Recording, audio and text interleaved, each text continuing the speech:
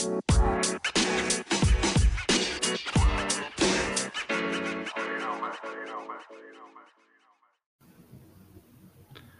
week, another Guardians of the Future podcast, bringing it to you from a Tuesday. Hope everybody had a good July 4th, a safe July 4th. Just a lot of crazy things going on. Hope you're all safe and had a good, long weekend doing whatever you did. Larry Doby Day is today. I'm Justin Ladich, joined by Willie Hood. Willie, today's Larry Doby Day. I know Cleveland has petitioned for years to try to make Larry Doby Day a thing and at least get to wear number 14 today on Larry Doby Day. They did 1 year, I believe, in 2007. Hasn't happened yet, but I hope they will sometime in the future. Even if it's just Cleveland, I hope they eventually do get to wear number 14. Yeah, I don't understand why Major League Baseball hasn't backed and supported that idea. At the very least, I think it's something that Cleveland should be promoting as a thing. And I do believe they've done that with Larry Doby giveaways. Several Larry Doby jersey giveaways in recent years, one this past weekend even. I'd love to see a bobblehead as somebody who likes to collect those type of things. Yeah, that would be a good one. I love the mural that they came up with Satchel Paige and Frank Robinson, by the way, to honor all three of those. That was very cool. I saw that in person on Saturday. That was great. I took my aunt and uncle, were both born in Cleveland, but moved in '93 before the stadium opened. So they had never been to the stadium in their life. And first time I got to take them, they were, both grew up Indians fans and never got to go. So I saw the mural Saturday. It was really cool. I hope they do more. Like I said, bobblehead would be great, but I think getting everybody to wear number 14 would be really cool one of these days. At least Cleveland. At least if they're not going to have Major League Baseball wide, at least let Cleveland wear number 14 every July 5th. I think that's the right direction. I think, especially with him being a groundbreaking African American in the American League, I think he's due and worthy of that honor, especially for what he went through in that time. And good for the Guardians to honor him with that mural and Page and Robinson as well. Yeah, absolutely. I think that was it was very cool, very well done, and the artwork was phenomenal, as good as you can ask for. A lot to get to this week, so let's roll through it. We're going to try to stuff a lot of content into a little amount of time because we always end up going a lot longer because we can just never shut up, and you guys just love listening to us, I'm sure, if you make it to the end of the podcast. Trying to think of all the things to throw out here real quick before we dive into everything. Subscribe to the podcast, subscribe to the website, rate, review, all that good stuff. The Twitter handles, _baseball, WILLHOO99 on Twitter for Willie, official_CGBI. Also wanted to throw this out there, Willie. We haven't really done this in a while. We did create a Discord way back in April for us to chat on, and I was thinking about throwing it out to subscribers to see if they were interested. None of us have really checked it in a while. But if anybody listening is interested in a Guardians Baseball Insider Discord, we have little chat rooms open for every level, every topic you can think of, and we have a subscribers only one. So if you're listening and you're a subscriber, feel free to reach out to me to let me know if you're interested in the Discord. If you're not a subscriber, reach out to me and I'll talk to you about it and see. I'm not sure how we're going to do that yet. I wanted to see if our writers would be more engaged in using that, but we haven't been. But if anybody's interested, we can make it work. I think the thing there is we're all used to using Twitter. Yeah, I was thinking about maybe using that as a way to have more of a direct conversation with fans and prospect fans, sharing video, sharing insights. I know I would like to use that when I'm covering a game. Instead of tweeting everything, I'd rather maybe share the insights from a game like Lake County there. So, yeah, if anybody's interested and would like to participate in that, we could probably get it rolling again. I just didn't know what the level of fan interest would be. So, yeah, reach out to me if you're interested. Let's roll in here, though, Willie. Not a great weekend for the Guardians. 2 out of 3 lost to the Yankees, and they got swept by the Tigers in a doubleheader on July 4th. That was ugly.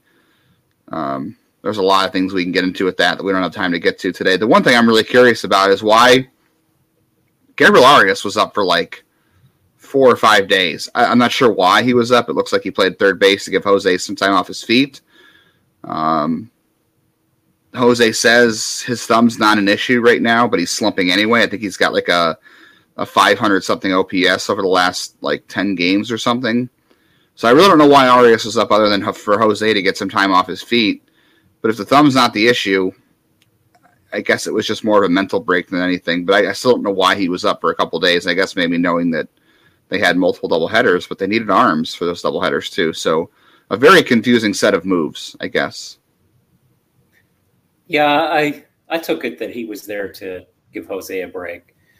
As for why they sent him back down, I mean, to me, he's not ready yet. He's scuffled a little bit this year.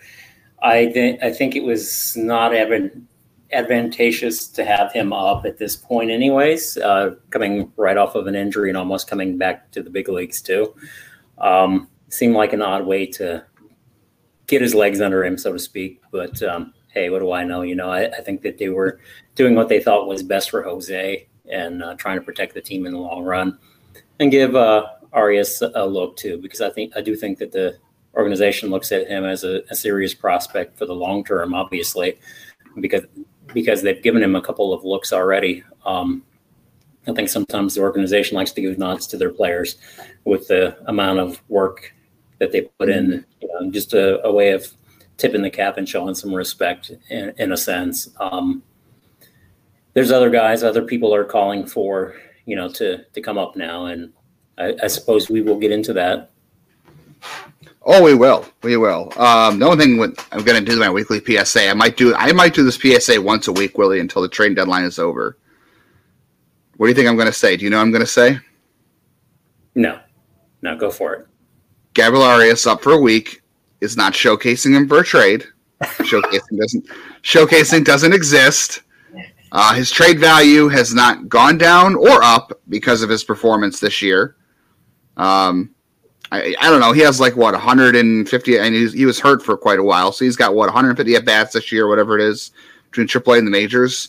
150 at bats this year likely doesn't really move the scale a ton for any opposing scouts or GMs on Gabriel Arias' trade value. They have been watching him for years and have video on him, have scouting reports on him. They know who he is. They know what he can and can't do. 150 at bats this year between AAA and the majors have really not tipped the scales. So he wasn't up for a showcase. His value didn't go down. His value is not up. He is who he is. That is your weekly PSA on showcasing. I'm so close to doing that word on Twitter. So close. I'm gonna go with the exact opposite, just to be different from you, Justin. So there is showcasing, and I'll probably never be on the podcast again, and he's probably going to mute me on Twitter now. But I'm going to say that there is showcasing in baseball, but you are showcasing your skills for the talent development people that you already work for. Okay. You put it that way, that's fine.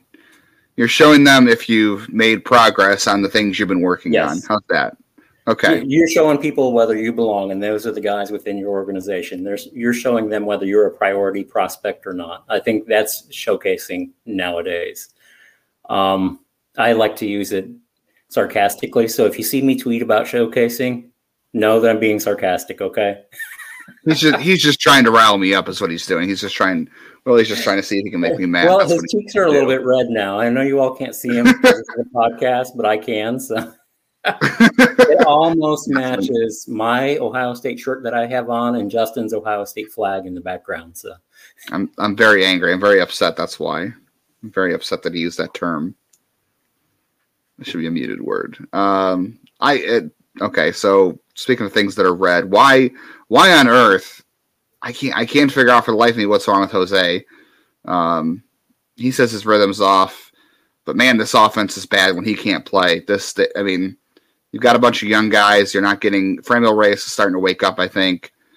Jimenez has been good. Kwan's been fine. Miles Straw has been a disaster this year outside of April. When this offense doesn't have Jose hitting, they don't score. It's really bad. And if he says it's not the thumb, I don't know what it is. This is like a 2018 level slump for him. I mean, not lengthwise, but just how he looks right now, and it's really making things look ugly.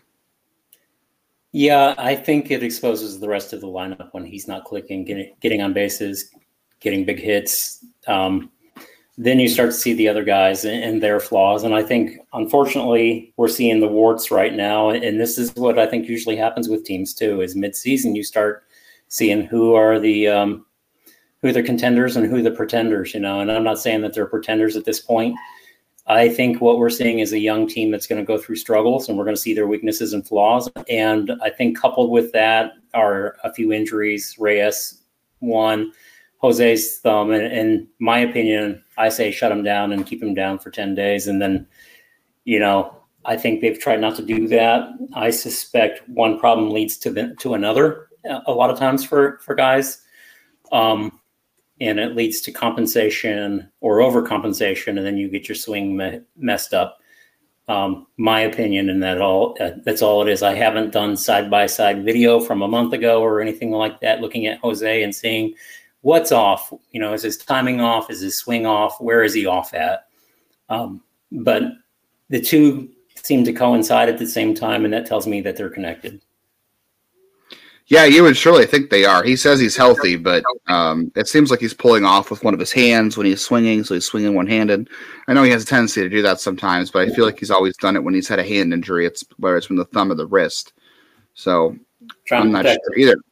Yeah, so either way, they need him 100%. And again, I don't know if it's an IL thing, and if he feels fine, and he's just in a funk. Teams have found a way to beat him, or he's chasing changeups out of the zone. He's chasing some high fastballs. His strikeout rate is, it's not as bad as it's ever been, but it's just not good. And I don't know. They really need him back in the lineup. I also heard the broadcast say the other day, and I didn't think I'd ever, agree with this, but the way he was going and the way it sounded like Oscar Gonzalez being out has kind of hurt the team a little bit. He had. Looks like some kind of abdominal issue. So who knows how long he's out. I saw people speculating about Nolan Jones coming up. As far as I know, that's not happening anytime like in the near future.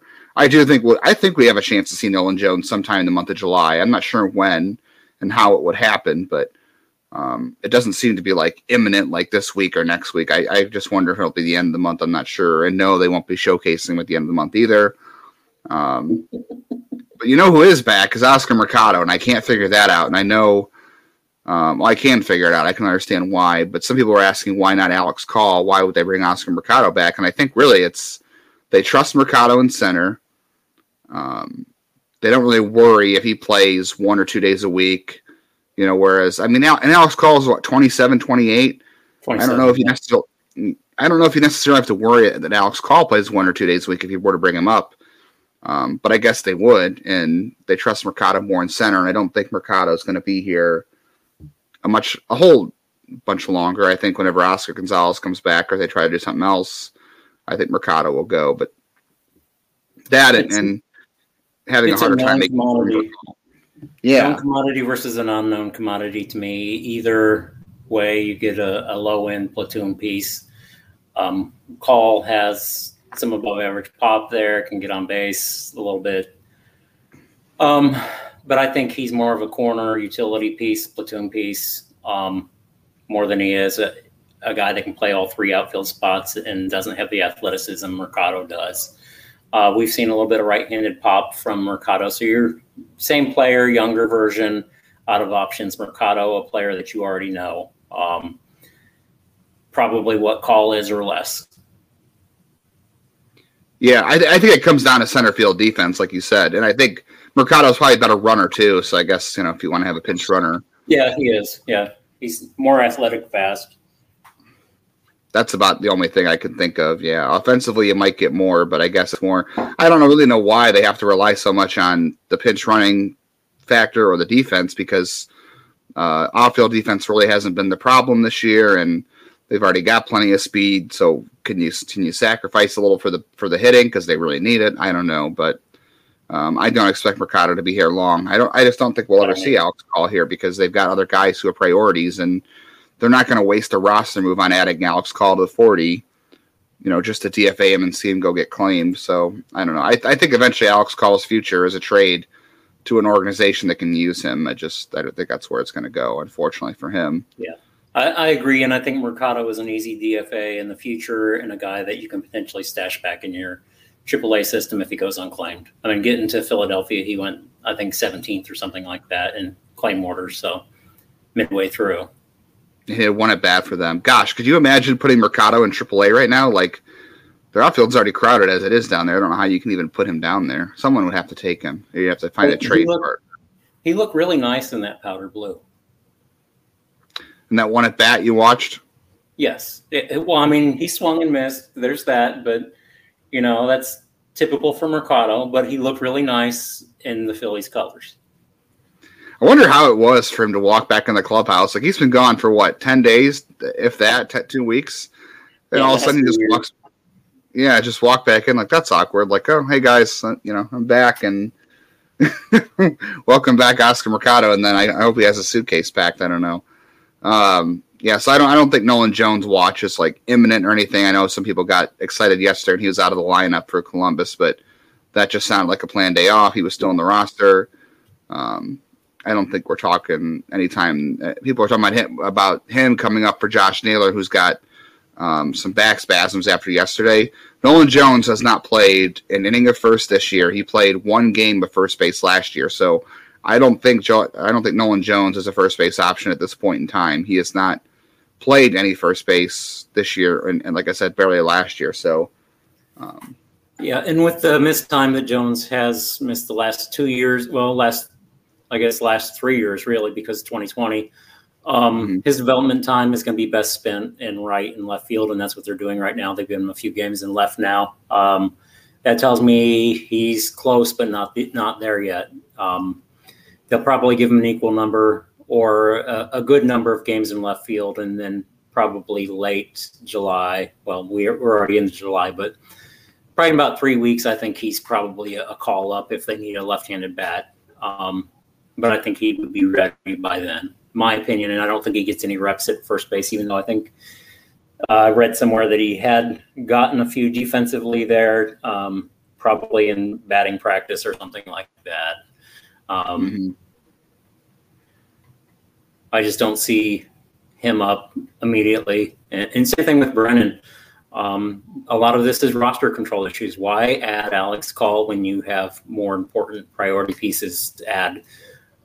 Is Call a piece for the future? No, I don't think so. Not for this organization. He can be somebody else's Jordan Luplow or Brandon Guyer, but let him go be that there. That's not his future here. I mean, you could easily DFA him to add somebody else, but why even make the move to add him if you're not going to keep him long term anyway, if you already don't have him in the plan? So that also makes the most sense. I know our first question this week was from Nunzio Izzo, and he wanted to know how about Alex Call. Does the return of Mercado signal the front office has no confidence in Call? And he asked if they provide the same things. Like we said, I don't think Call provides the same center field defense and speed that Mercado does, and Mercado probably isn't here long term, neither is Call. So why make that move if it's going to be a temporary move regardless? That's why. Because they are showcasing Mercado for another deal. That's exactly what they're doing. You are 100% right, Willie. That is exactly what they're doing. They are just trying to up his trade value because some team's going to come in and see him hit like a home run, and he looks good in that baby blue. Yes, looks good in that blue. So the Twins will claim him, or the Rangers. Who else? Yeah, the Rangers. Who else has powder blue uniforms? I don't know. The Royals, they'll claim him. Yeah. They'll claim him after they trade Andrew Benintendi. Yeah. I also noticed that David Fry is catching again at a more regular basis. I'm so confused as to why they're finally doing this. I think it's a good thing. I don't necessarily know if he's going to be an option, but it can't hurt. But Bo Naylor obviously is getting all the reps at catching, because a catcher down there, while Lavastidis hurt, which makes the most sense. And Naylor is, hitting again and doing what he's good at. Gavin Collins is still on that roster as a third catcher, but he's finally not catching. It's just Fry and Naylor as the two catchers for the most part the last week. Gavin Collins has been there all year, when Mike Rivera was there and Lavastida was healthy. So why is Fry suddenly playing in front of Gavin Collins? I don't understand why that wasn't the case before, but I guess it's at least a good thing. Did Fry get all of his time last year at catcher with Milwaukee? I think that's the question. No, he did not. He was split pretty even between. I think he might have even played first or third more than he caught last year. 2019 was the last year that he was a full-time pitcher.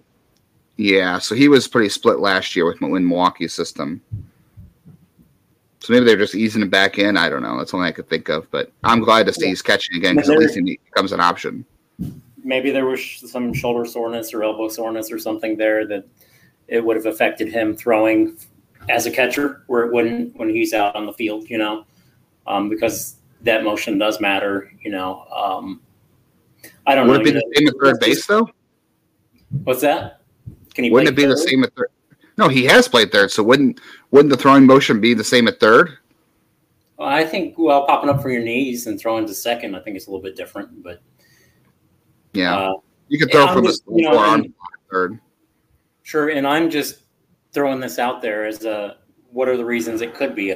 I don't know. Maybe they wanted him to work more at first and third, and they thought they were fine because they had Lavacita and Rivera and Collins all in Columbus at the time, and then Rivera retired, and now they're using Fry again. So, and they called up Naylor to replace Lavacita. So, yeah, Naylor's looked really good lately. Speaking of promotions, let's roll on to those.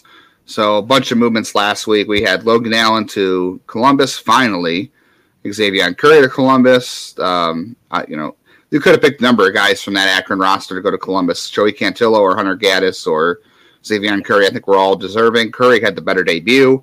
Logan Allen, of course, got knocked out in the first inning because, things are weird. And, he got some bad batted ball luck, but also was around the plate a little too much and then did have a couple walks. But Curry was great, which is good to see. He was up to 95, according to Iowa's radar gun on their broadcast. So that was cool. Tanner Bibby, I wrote that Tanner Bibby went to Columbus. That would be quick, but he's in Akron. Finally, about time. Speaking of Tanner Bibby, I had or Bibby, I should say, I had a feature on him last week before the holiday weekend.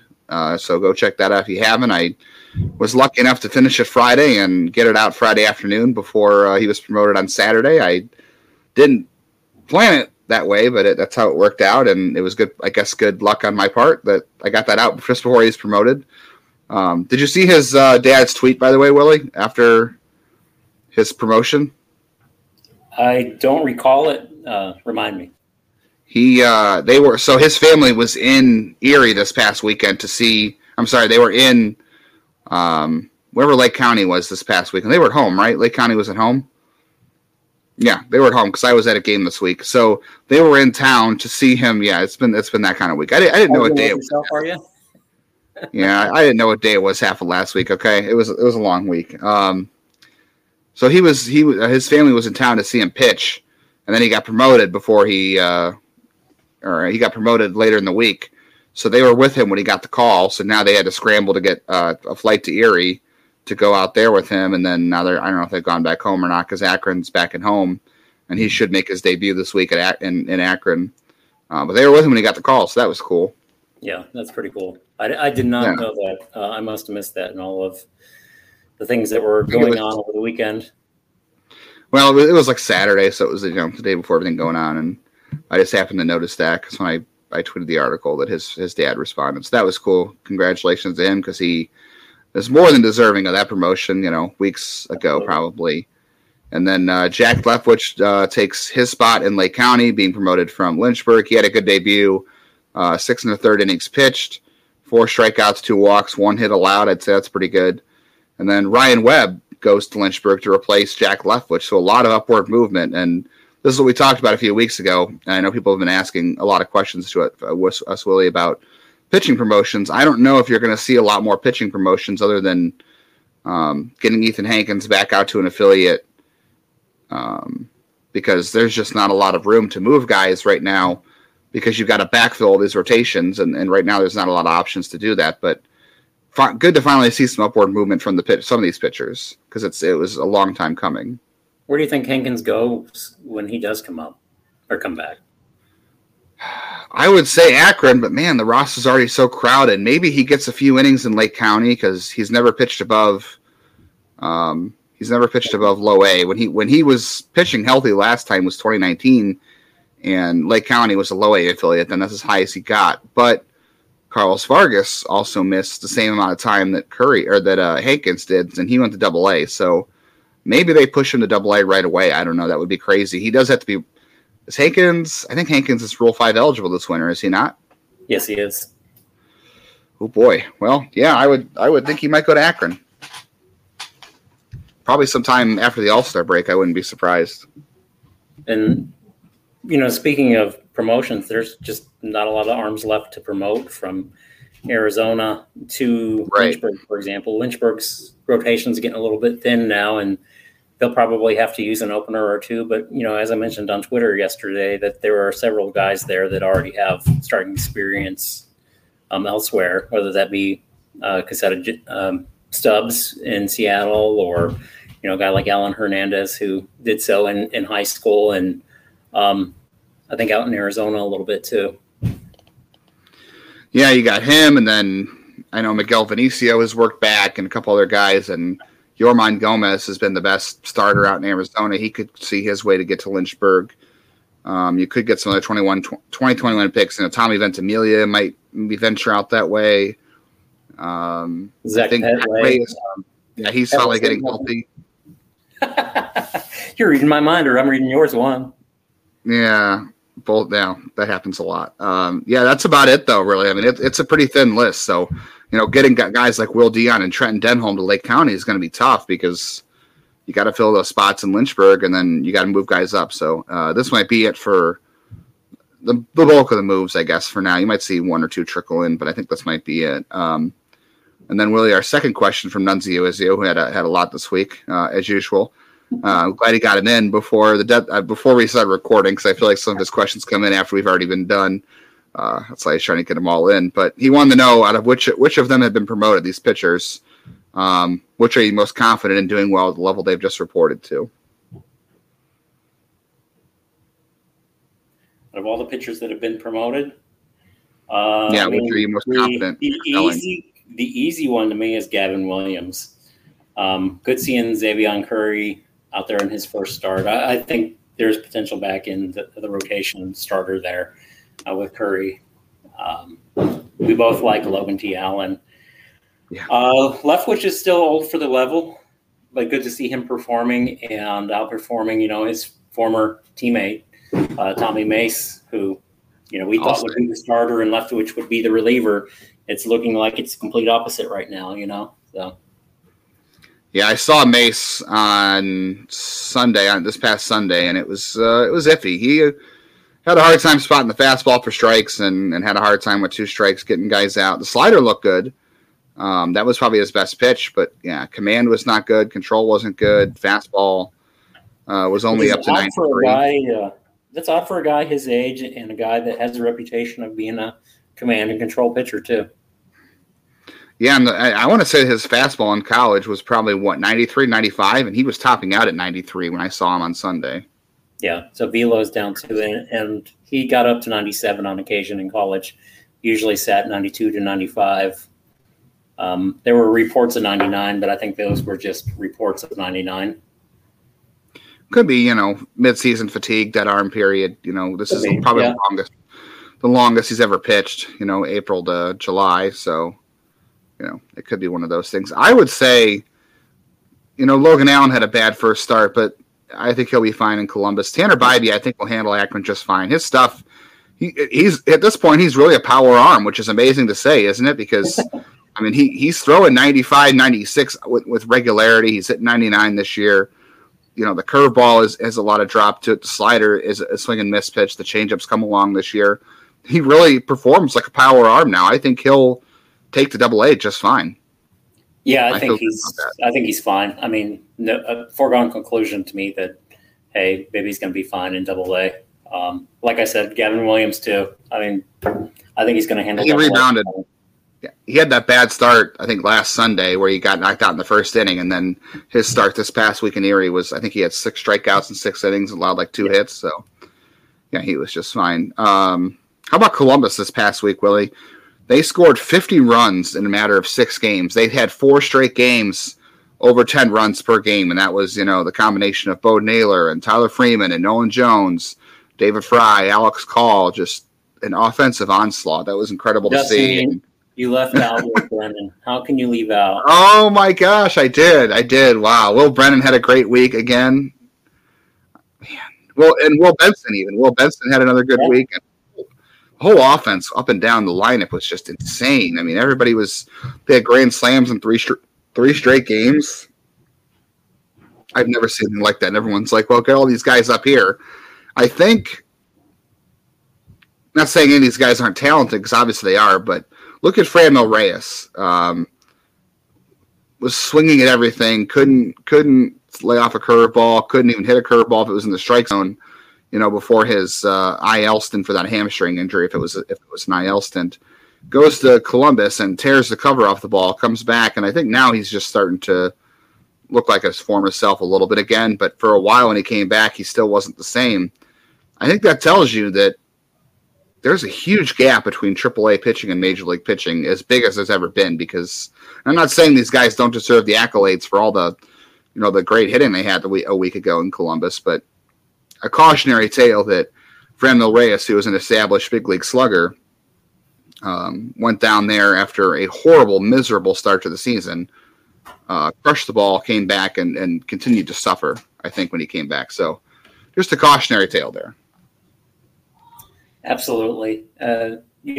Sometimes numbers in AAA can be fool's gold.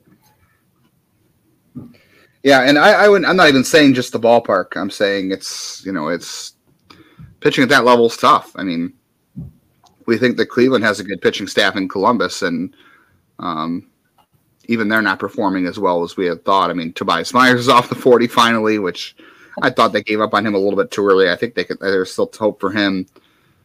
Peyton Banfield's strikeouts have been down, but he's gotten his last start. He actually had 7 strikeouts, so that was good to see. John Kensington Noel, speaking of promotions, he already has 5 homers, I think, in Akron. Amazing start there. Willie, he hit one on the roof of the hockey arena that sits behind Erie's ballpark, like literally on the roof. Yeah, having lived in Erie and delivered mail to both of those, I know how long a distance that is.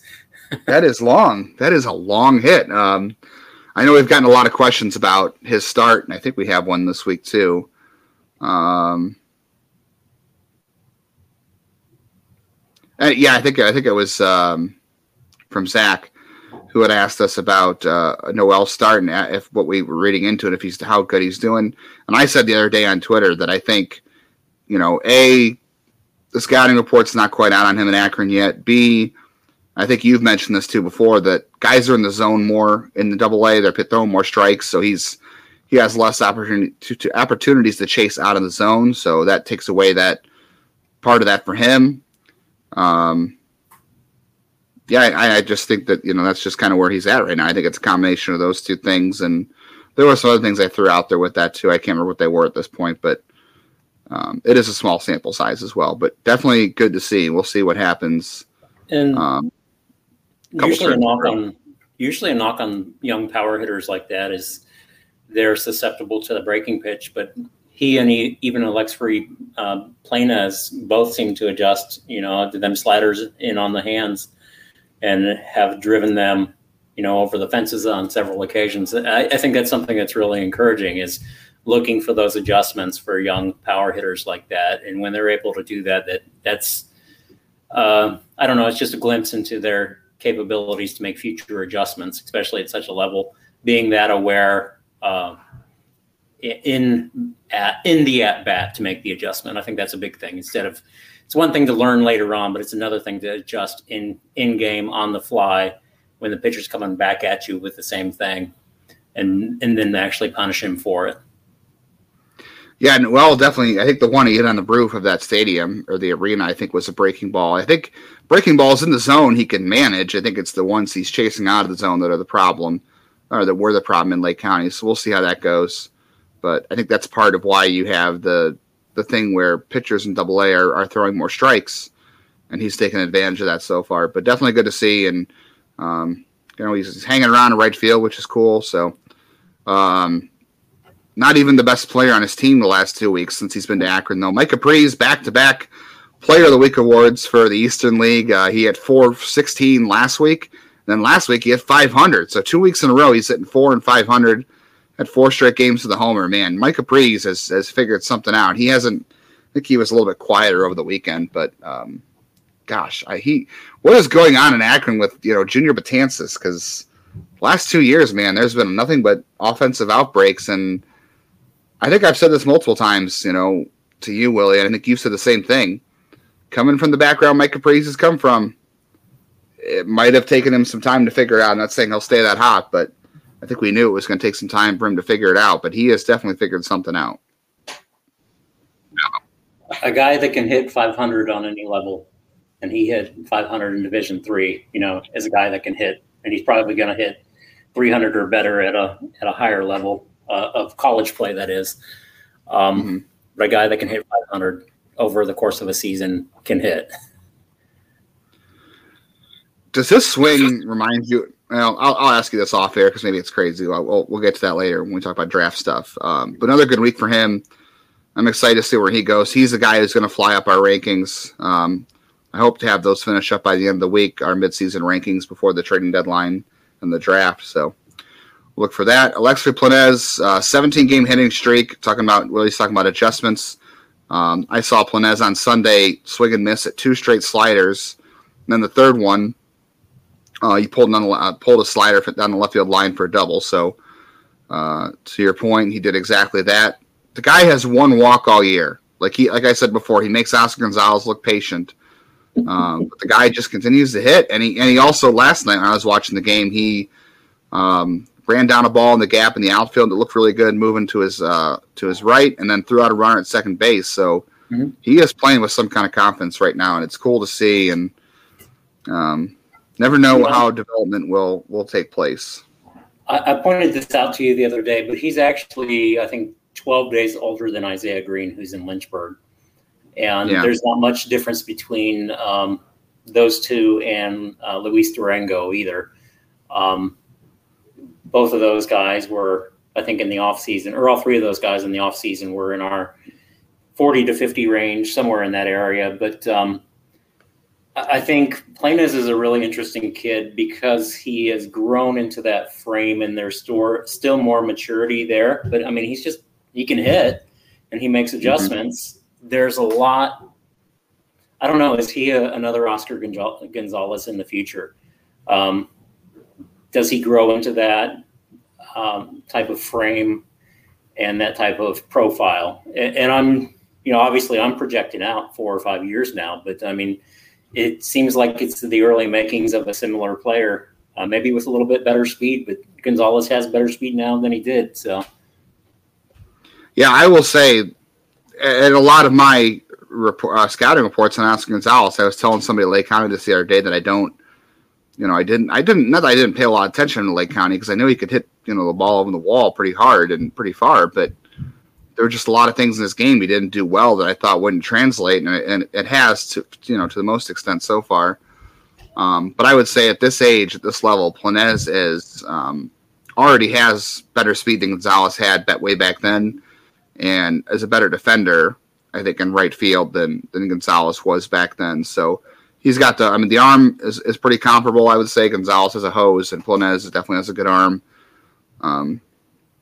Gonzalez was just an awkward runner and didn't have a ton of speed and ability, I think, at this age, and Planez seems to. So he already has that on him. I guess it's just a matter of his he's just more athletic. Approach maturing. Mm-hmm. Yeah, I would say that's right. We shall see. Development's not linear. It happens when it's going to happen for a player. It happens on their time, not ours, and not when we think it's going to. So good for him to get. I mean, it's amazing to have a 17-game hitting streak without a walk. I mean, you'd think your opportunities would be more limited, right? Maybe when you put the ball in play every time. Well, maybe it shows more of his contact ability. To be able to get that bat on the ball and drive it to somewhere where they're not. It does. I think he could benefit. Who knows? When he gets to Double-A next year, Planez, who knows what Junior Betances will do? He'll find something and he'll start hitting 30 homers or something. I don't know. Well, the guy's Naylor, who went from a 30. Yeah, like I was saying, look at Bo Naylor, who went from a 30% strikeout rate down to 20%, and has jumped his walk rate, I think, near 20% too. He's got one of the highest walk rates, I think, in all of minor league baseball right now. If Linez has like a 10% walk rate next year in Akron, I think you need to find like some sort of statue for Junior Betances and find a promotion 5% for him. or 7% or something like that. Right. If he ends the year with like this great walk rate that he's never had, I'll be really impressed. That'll be interesting. That guy is doing something right down there. Junior Betances has been there for a while. He also played for the Akron Arrows, so shout out to him. I want to get into some draft stuff real quick. I was going to put another topic in here. I know our buddy Nunzio Izzo wanted us to talk about the 2021 draft class and where they're at right now, but I think that's, like Willie said, it's a podcast in and of itself. I think we don't have time for that today, so we'll get to that eventually. Really quickly, though, I think sometime in the next week or so, Willie, we should be hearing the Futures game selections. I'm still pretty confident that Cleveland's going to have Gavin Williams, Bo Naylor, and I think George Valera. Do you have any other thoughts, any difference of opinion there? No, those are the three that were already on my mind. I was wondering, has Bo Naylor been in before? I can't remember if he was last year. He did make it last year. He was their only selection last year, and so that was probably why they chose him, because A, catcher is thin, and B, they didn't have anybody else for Cleveland to represent them, amazingly. Yeah, those three are the ones that make the most sense to me. And catcher from the American League is as thin as ever, so he'll go again. Yeah, probably. I could see that scenario. People have been hoping for Will Brennan, but I don't know. That's a hard hill to climb. You almost never see guys who are not top 100 prospects in that game. Yeah, not a player like Will Brennan. That's not a slight. It's just when you have talented young outfielders coming up, it seems like all over the place. I don't think Will Brennan is going to get it. I think Valera gets the nod over him. There were a couple of more questions that I DM'd to you. I know what one of them is. I got those. The one was from Zane Stevens about Adam Mazur, the right-hand pitcher from Iowa. He was asking if I think he will be a target for Cleveland in the competitive balance A round or in round 2. And to answer, yes, I think he is a target in either of those. I think he fits better in round 2, but a guy that has the strikeout rate right where they like it. A cold weather arm that started out at South Dakota State, transferred into Iowa, performed on the Cape last year. So he checks the boxes. He's a young for the class college junior too. So, all of these things are things that Cleveland likes, and he has a strikeout rate above 9 per 9. So a guy that I think Cleveland is going to like, and a guy that I put a 55 command on. So, yes, he definitely checks the boxes. I think he's right there in that range, 37 or pick 54 for them. Wow. Okay. Even I don't know if they've taken a lot of Big Ten arms. I mean, I know there's Tanner Tully, but I'm trying to think of not a lot of other examples of Big Ten arms. Yeah, and that's why I have not really keyed in on him. I think there's a possibility, but there's other guys who have Big Ten, or not Big Ten success, but SEC success that I think they would lean toward. Or even guys that have performed longer. Look at track record. Track record's a big thing for them. I think that's where you get guys, what I call famous performers, guys that have performed for Perfect Game or on the Cape. Those guys. USA. Yeah, Team USA. That's just a showing against equal or even better talent, and they want to see how they can do against that. It's a good indication of future success. So I think Mazur's all arrows pointing up on him. I think he's an exciting potential draft pick for them. I'm not so sure they'll grab him just because he's a Big Ten arm, and it seems like they're focused elsewhere. And there's some left-handers that really fit what they like to do in that second round range. I think that they'll look for maybe an overslot pickup in the competitive balance round, somebody that slid out of the first round that they can possibly buy down. Speaking of the draft, last week, Willie, you had a chance to do the mock draft with Prospects Live again. You went with Jet Williams at pick 16. I went back and looked at your clip, sounded good. So if you want to go through maybe your pick at 16 for Jet Williams in that mock draft and who was available that you're considering and why you went with Jet Williams real quick. Jet Williams just kind of fits what Cleveland does with their draft model. Middle of the diamond player, somebody that has advanced hit tool, somebody that's performed on a high level, a famous game performer, so to speak. He performed with perfect game. Somebody that's got that 60 hit tool. He's also got positional versatility. He's a shortstop, can stick at shortstop potentially. If he doesn't, he slides over to second or moves out to center field and becomes a premium center fielder with a strong arm.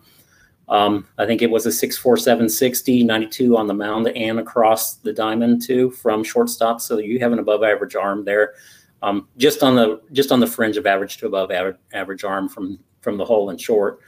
I think that's the knock on him, but Joe Doyle, who I believe has probably seen him in person where I haven't, said he can definitely pick it at short and belongs there. I think another knock is in short is because he's only 5'8", but I don't think you have to be tall. I think you just have to be extremely athletic to handle shortstop position. And Williams has plus speed.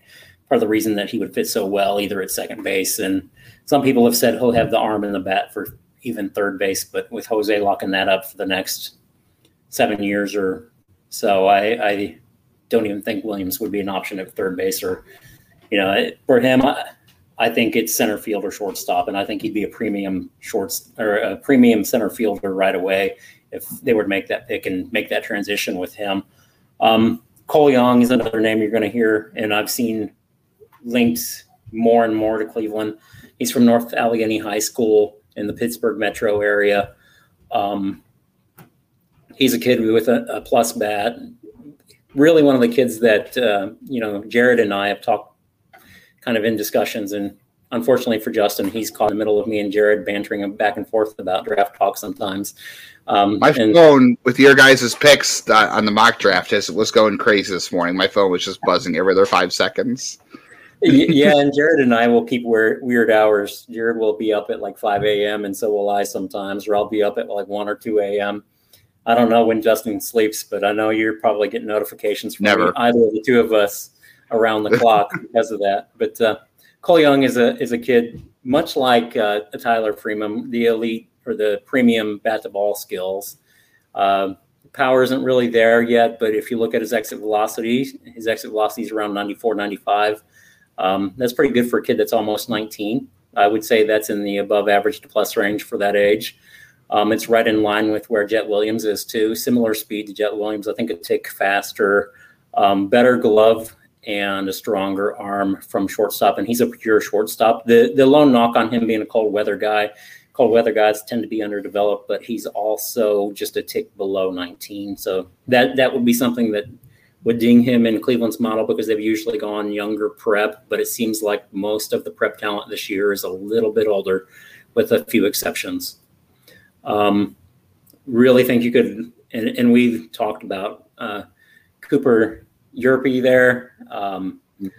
I know I'm never going to be able to pronounce his name right, so there's a good potential Cleveland will draft him just because I can't say his name. Hey, they stayed away from Carmen Moshinsky last year for my benefits, or was that 2 years ago? So we got lucky there. Yep. Yeah. I never knew how to say his name. I just knew I liked him, but he didn't quite fit their demographic either. So yeah, if they stick to like somebody like Young or Williams, I'll be all right. That'd be great. Well, Cole Young won today. I know you brought him up. He was in Prospects Live, their mock draft today that came out. So that was interesting. They also mentioned Carson Wisenhunt, who I thought that would be fun at 16. He didn't obviously pitch this year because of the performance enhancing suspension, unfortunately. And then first time I've seen them linked to Jacob Miller, who is a Southern Ohio right-hander. I know at 37, that was interesting too. And then you could talk more about Jacob Miller, and then you could talk more about their pick at 54, who is a new name for me as well. Sure. First of all, Carson Wisenhunt is a left-hander from East Carolina, was suspended for PEDs. Let's just say they're already familiar with him because they drafted his teammate last year. They signed his catcher at East Carolina, Seth Cadell, as an undrafted free agent, and they also drafted a former teammate, Trey Benton. So they should have a good relationship good rapport and good awareness of who or what Carson Wisenhunt is. He's now pitching in the Cape Cod League, and I think he's doing all right there. Not blowing anyone away, but he hasn't really pitched all season. So he's there's healthy. That. Yes, he's healthy. Unlike a lot of the arms from this draft class, there's a good 8 or 9 of the top arms gone, thanks to Tommy John injuries. Jacob Miller is a nice fastball into the mid upper 90s, I think now.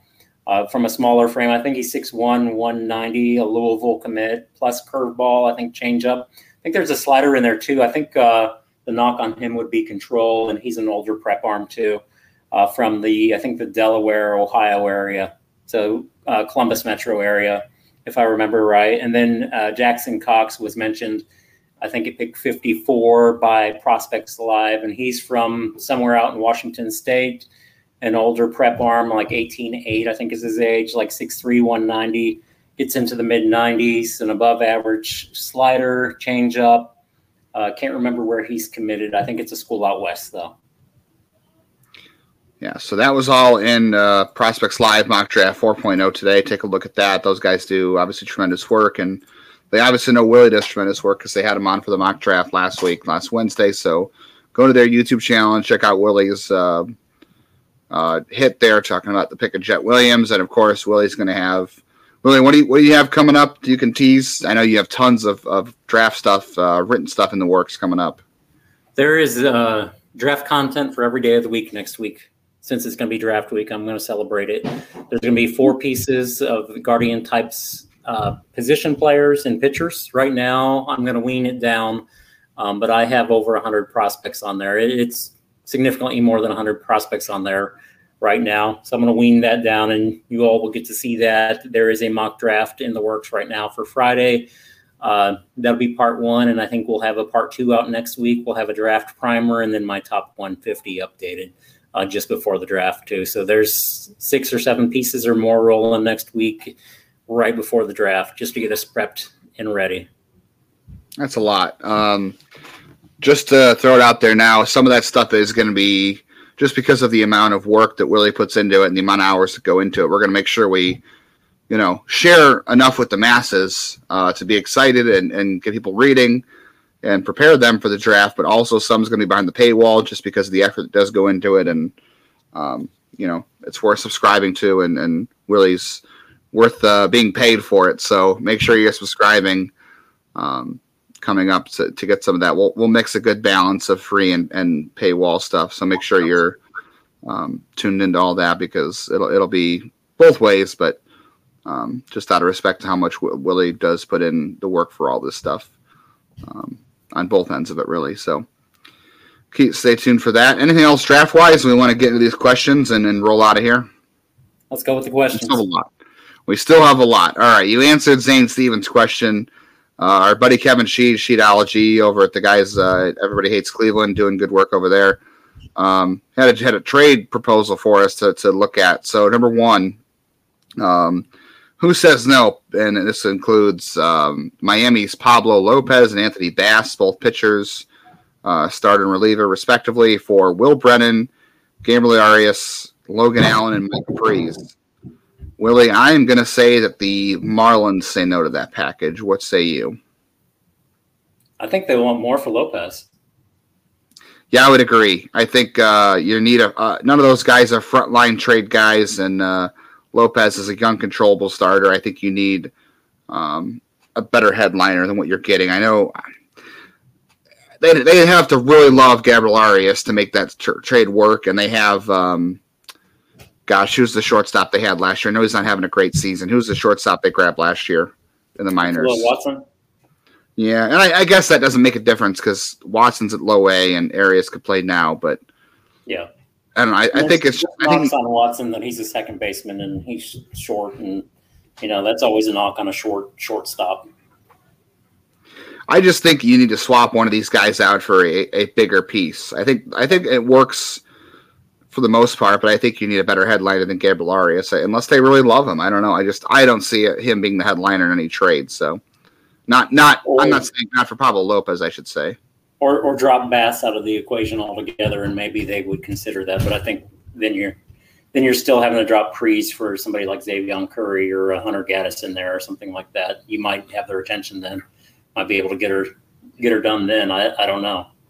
Yeah, I don't know how much trade value Priest has either, because this breakout's relatively new, and I don't know how anybody thinks of him spread out. I'm going to say no. Corner profile too. I mean, left fielder, first baseman. So yeah, that limits him as well, even as much as we like him right now. The other trade, it was the Cubs catcher Wilson Contreras and a reliever Scott Efros for John Kenzie Noel, Jose Tena, Brian Labastida, and Tanner Burns. And I would say, I think if you throw in a better pitcher than Tanner Burns, I think this comes close to working. I don't think Burns is the right arm for this trade, but I think it comes close. Yeah, I think you have to go with a better arm than Burns. Maybe a Gaddis, Curry both sit higher on my rankings. Maybe Utillo. Yeah. I don't want to go that high. So I suspect Cleveland may say no because they don't want to go that high. But I like what he's doing is he's trying to bring back two pieces and answer a couple of the problems that the organization has right now. One, fortifying the bullpen without going and spending 4 prospects on David Bednar, which might be worth it. But do you spend that much on a guy who's not a closer? Probably not. But they did it with a unique situation when they had the opportunity to get Andrew Miller. Unless you're going to go out and get Josh Hader, which Matt Thinker threw out there to me the other day. It's a hat tip to. That'd be interesting. I think the idea there. I don't really know much about Scott Efros. I can't really say there. I know he's a reliever, but I don't really know a ton about him. I think he's relatively young and controllable, so I'm not sure how much the Cubs really want to give him up. But either way, I think you need a better pitcher in that scenario. And gosh, I don't even know. You might need another. You might be able to add Gaddis, and you might still need to add one more player down the line, like I don't know, an Isaiah Green or somebody in Lynchburg. And you have to think about it from the Cubs' perspective: is they can. What do they need? They can slap a qualifying offer on him, and then you're getting a top 30 player essentially, or a top 35 player next July. Next year. So yeah, and if you quantify that, you're looking at probably a top 10, top 15 prospect by getting a player that high. Tanner Burns was a comp pick. So if you think of him in those terms, you get that high level compensation. Of course, all of that is how Major League Baseball would quantify that. And I don't understand all of their gibberish with all of that, but I'm just saying it would add more draft pool flexibility for that organization. And I think that is a thing for them, particularly going with a youth movement, so to speak. They're going to build from the ground up, so to speak. And I do think they'll move pieces. I just think it's a matter of time. But I think it's not going to be easy to get them away from them either. And remember that Carter Hawkins is a former Cleveland front office member, so he knows the system very well. That's going to affect things as well. He's going to know who to ask for. So I think he would probably definitely demand a better pitcher than Burns. So yeah, I guess it's probably a no from Miami and probably a no from both on the Cubs and the Guardians, I think, on this one because of what you said about including the better pitcher. So let's see. We talked about David Fry. Quincy Wheeler, our buddy Quincy, had a question about seeing reports about David Fry not really being a capable quality defender at first or third. What are your thoughts? He's not really a plus defender anywhere, truthfully. It's not like you're getting any premium defense. When I had Megan on the podcast talk about the Clippers a couple weeks ago, she had said that, he's fine at third, he's fine at first, nothing really special. I don't think you're going to sit there. If David Fry comes up, he's not coming up for defense. He's a guy that if he plays any position, he might get, if he starts, he's going to get 2 or 3 at bats, and you're going to pull him for a pinch runner or a defensive replacement. That's where I'm at, I think. Yeah, pinch hitter with some power. Yeah, and an emergency catcher too. You feel better about pinch hitting for Luke Maile or Austin Hedges, knowing you have David Fry on the bench. Yep. If that's the case, and he's not a zero with the bat, but you'll also like I said, if you start him in any position, chances are he's playing 7 innings, and you're bringing a defensive replacement, and that's how it's going to go. Any insights on the team's perception of Bo Naylor's defensive developments? Is he on track for opening day debut in 2023? I don't have any insight on what the team thinks of his defense. I do know that I'd have to go and look at Baseball Prospectus' framing numbers, and who knows how much longer framing is going to be a factor in all this. But the arm's fine. The game calling is okay. They trusted him to catch, all those good pitchers in Double-A, Willie. Espino, Williams for a little bit before he went to Columbus, and Logan Allen, Hunter Gaddis, Joey Cantillo. They trusted him to catch all those arms this year. So I would say they're pretty okay with this defense.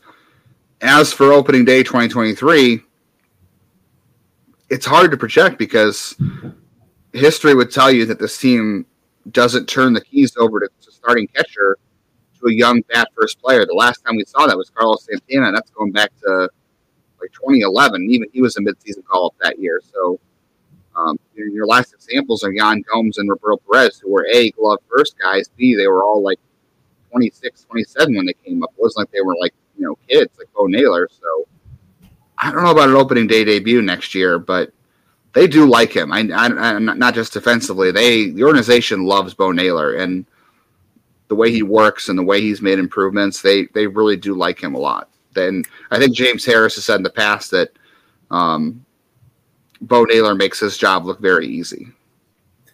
And a little nugget that I think is very valuable for his future, very insightful move on his part, which Zach Meisel had at The Athletic. And if you're not a subscriber, check for sales, because they literally have those for $1 a month sometimes. And you can get a lot of great insight in his pieces. So I definitely recommend it. But he mentions Bo Naylor took the time to learn Spanish in the offseason, along with several teammates, Peyton Battenfield, Tanner Burns, and then there was another, can't remember who the fourth player was. But I think that's insightful on his part to be able to translate the game, so to speak, to his teammates and be able to communicate. And I think that is, I think that's something that a leader does. And I think catchers are often a leader of the staff, a leader of the team. You find that a lot of your catchers tend to be future managers and stuff because of the game management and what they do. But I think it's a very intelligent move on his behalf and very foresightful to take the time to learn Spanish and be able to communicate better with his teammates. Xavier Curry was the fourth. I went and looked it up because Quincy actually tweeted this earlier. So not surprised by Bo Naylor taking the initiative to do that at all. Just a really intelligent kid. And I don't even know. Obviously, the Naylors are from Canada. I don't even know. Maybe do any of them speak French? Does he speak 3 languages now? Because the article says that Naylor is fluent in Spanish now, which is amazing. I don't know any other languages, but I will say what I know is picking up a language after a certain age is a lot harder as you get older, and for him to pick that up is incredible. So I learned Greek and Spanish a little bit. I knew enough Spanish to get me in trouble, so nothing I can say on the air. Yeah. The organization is super high on him. I wouldn't be surprised if he is up next year. Look, if they're going to do that to anybody, opening day catching role, it would be Naylor for sure. I just, the track record says they don't. But he's a special case, so we'll see. I mean, we didn't think Quan would be the opening day left fielder this year, and he was. So I guess you never know. Chuck wants to know, will Ahmed Rosario be the starting shortstop post August 2nd? And when will promotions be made to help the offense, particularly with Nolan Jones, Tyler Freeman, Will Brennan? I have given up on trying to pick the Ahmed Rosario thing, Willie. I don't know what to do. I don't know what to say anymore. I mean, I can they afford to trade him because of their offense right now?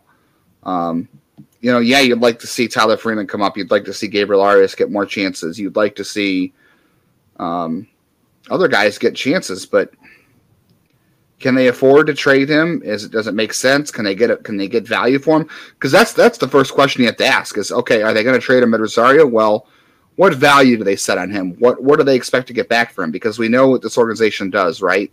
They set a value on a player, and if they don't get it in trade, they don't trade. So what's the value they have on him at Rosario, and is there going to be a market to meet the value? Because that's my only question. I don't know. I don't really know the answer to those questions because he's such a strange player. He's not a terrible hitter. He's a good hitter. He's not a great shortstop, but he's an okay shortstop. He runs well, and apparently he's very well liked as a teammate, and I know that matters to them right now. So Who was the second baseman that was traded by the Padres to the Mariners in the offseason for Ray Kerr, who was a left-hand reliever, and another one? Adam Frazier, maybe? He went from the Pirates to the Padres and the Padres to the Mariners. Yes. I think trade value is going to be very similar to what Adam Frazier got this offseason in that type of trade, because I think he has 1 year of control remaining. So Ahmed would be facing a similar situation, and I can't put the value of a typical shortstop on Rosario because he's not a typical shortstop. He's an average hitter, singles hitter. He has good speed. He's immensely athletic. He's a fun player offensively. Unfortunately, he has to take the diamond and field the ball at shortstop because that's apparently the only position this organization thinks that he can play, and that, well, he's shown that he can even marginally play, which is frustrating. But there's that. I don't know. I'll be honest. I think the next 3-4 weeks will tell us, if this team starts to drop off, or are they contenders or are they pretenders? I think a lot of that will be figured out in the next few weeks. But I will add to that, even in the past, that they have moved guys like Trevor Bauer in the past when they were contending or trying to contend for the position or the division rather. They were willing to make that move because they felt it made them better long term. Would it make them better long term to give that time of development to Andreas Jimenez at shortstop and potentially Tyler Freeman at second base, or Gabriel Arias, or whoever they say, hey, we're going to give the first go around at second base? I don't know. I think you can flip a coin and call what they're going to do there. Early in the season, I would have said yes right now because they may be contending, and I don't think it's going to really affect Rosario's value one way or the other. I don't know. Depends on the market. The market is all dependent here. I mean, is there a market for Rosario, and what's their value? Is someone going to meet it? Also depends too. Who are they going to keep as the other infield position? Are they going to keep Tyler Freeman? Do they think that Brian Rocchio is the guy? And what other trades they make? And obviously we think that they're going to include any of these infielders in a trade to upgrade somewhere else in the Major League roster. Well, if you trade Tyler Freeman, you're probably going to want to hang on to him at Rosario because Brian Rocchio is probably still a year away. So you need someone, unless you trade Rosario and you put Arias at short and Jimenez at second, you can go that route. But I think it depends on who they hang on to as well, right? Because if they trade certain prospects, then okay, you probably hang on to Rosario a little bit longer because you've just traded away some prospects closer to the majors. If you trade Freeman and Arias, then maybe you want to hang on to Rosario. So I don't know. This is one of the harder cases we've had in a while to figure out what they're going to do. He's an out-of-position player who is filler, for lack of a better term. But, I mean, he is an athletic player with an average bat. And because of that, he's maintained a spot in his lineup. I think his value isn't going to be any higher if you're looking at trade, but his trade value isn't really high, frankly, if you look at what you're going to get at in return for him. So that's the thing, is he more valuable to Cleveland, or is he more valuable to another team? If another team wants to pony up and give them what they want, that's, that maybe that happens. Frankly, right now, I'm leaning that they keep him through the deadline and potentially trade another infielder. So I'm going to say 51, they keep him, 49, they trade him. Ask again in a couple of weeks, Chuck. We'll have a clearer picture. Maybe it'll be more muddy. I'll shake the magic 8 ball next time we ask this question. I don't know. That's the best I can do. I don't see. I know, like I said, Nolan Jones might be up sometime this month. Freeman, I don't know, and Will Brennan, I don't know. That's a tough one too. I don't see them making that move for Will Brennan anytime soon. Yeah, another one. 40-man status. Jones is already on the 40-man, so. Right. Yeah. So you're not gonna get both of those for sure. I know Nunzio asked about if the Rubber Ducks might play in Lake County or Cleveland this week because of the unrest going down in Akron. They're going to play in Akron tomorrow, so I guess that kind of renders that moot. Moot, is that the right word? I don't know. Yes. We've talked for an hour and 10 minutes. Words are just escaping me, and they sound weird at this point. He asked about if Jorge Burgos is blowing up. He's starting to look pretty good.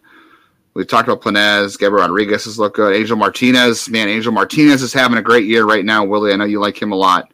He's having a great stretch right now. Petey Halpin had a good game the other day. He also asked about 2 pitchers. So he asked about Josh Wolf. He's inactive in Lynchburg again. I don't know why.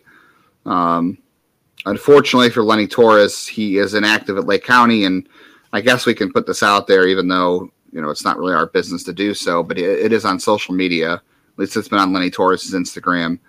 Lenny Torres' father is dealing with late-stage cancer, so that is why he is inactive right now, unfortunately. I'll find the link to the GoFundMe page. I know the family has a GoFundMe page out there for his dad's treatment, so that's unfortunate. But that I guess that's not. I shouldn't assume that's why he's inactive in Lake County, but I'm guessing that has something to do with it. So. I read somewhere that was directly a part of it because he chose to be with his family right now rather than the organizational family that he has too. Good call on Perez's. I think that's a sign of maturity in a young man. Yes, it's a lost time developmentally, but I think it's a good sign of maturity that he has his priorities in the right order right now. Yeah, so best wishes to Lenny Torres Sr. and the Torres family for that. Like I said, I'll find the GoFundMe link and I'll include it in the podcast description this week. And then he also wanted to ask, too, about Trenton Brooks getting the call if Naylor was hurt seriously. I don't think Trenton Brooks is I think they'd find a way to get Bobby Bradley back on the roster before they call up Trenton Brooks. So I don't think you'll see that happen. All right, Willie, ready for Player of the Week so we can finally get out of here? I know people are probably tired of listening to us if they're still listening to us somehow. Last week, I took Will Brennan. Obviously had a great week. I took Logan Allen. He lasted 2/3 of an inning in his debut. You took Tyler Freeman. Pretty solid week for him. Hunter Gaddis had a pretty solid week in his one start. So I'm just going to go ahead and say that because the Logan Allen start blew up that you're going to get that win there because as good as Will Brennan has been, he didn't have one of his best weeks of the year. I would say Freeman and Gaddis were more consistent. So congratulations. You are now 4 games ahead of me in the standings this year. It's going good. With that, you have the first pick. I have the first pick every week, and it's not working. Maybe I should pick last. I don't know. You get the leftovers. Yeah, maybe by default I'll pick somebody who just has a better week. All right, I'm going to ride Alexi Planez's coattails. I'm going to say he keeps the hitting streak going. I'll take Alexi Planez. He already had a good game Monday, so we'll count that. And then, I took Logan Allen. He did not have a good first start in AAA, but give me Tanner Bybee. I'm going to say Tanner Bybee has a good first start in Akron. And I'll hope that works this time for me. I'm going to stick with Hunter Gaddis, and I am going to flip over to Nolan Jones and ride with Nolan Jones this week. He's been hot. He's been good. I can't wait. I'm supposed to talk to him soon. I hope I can because he's been really good. Curious to see what happens there. I don't know. Maybe he will get the call, and then you won't have him, and I'll win by default because one of your players got called up. Although you can argue a call-up's the best week you can have. So I guess even then, it's been a rough year. All right, we've drawn on pretty long. Willie, anything else you want to add before we get out of here? Are we good? No, I'm done. My brain is toast at this point. Yeah, words don't make sense. My brain's fried too. So, Thanks for listening. Thanks for the questions. We'll be back next Monday with, I don't know, I'd imagine we might even be more draft focused next Monday, Willie. I mean, we'll be a week away at that point, right? Next week? Yes. Yeah, so maybe more draft content then. We'll see. But, follow, rate, subscribe, share with your friends. Check out the website, guardiansbaseballinsider.com. Sign up to be a subscriber. All that good stuff. Let me know if you're interested in the Discord if you got this long. We're out of here. Thanks for listening. We'll catch you next week.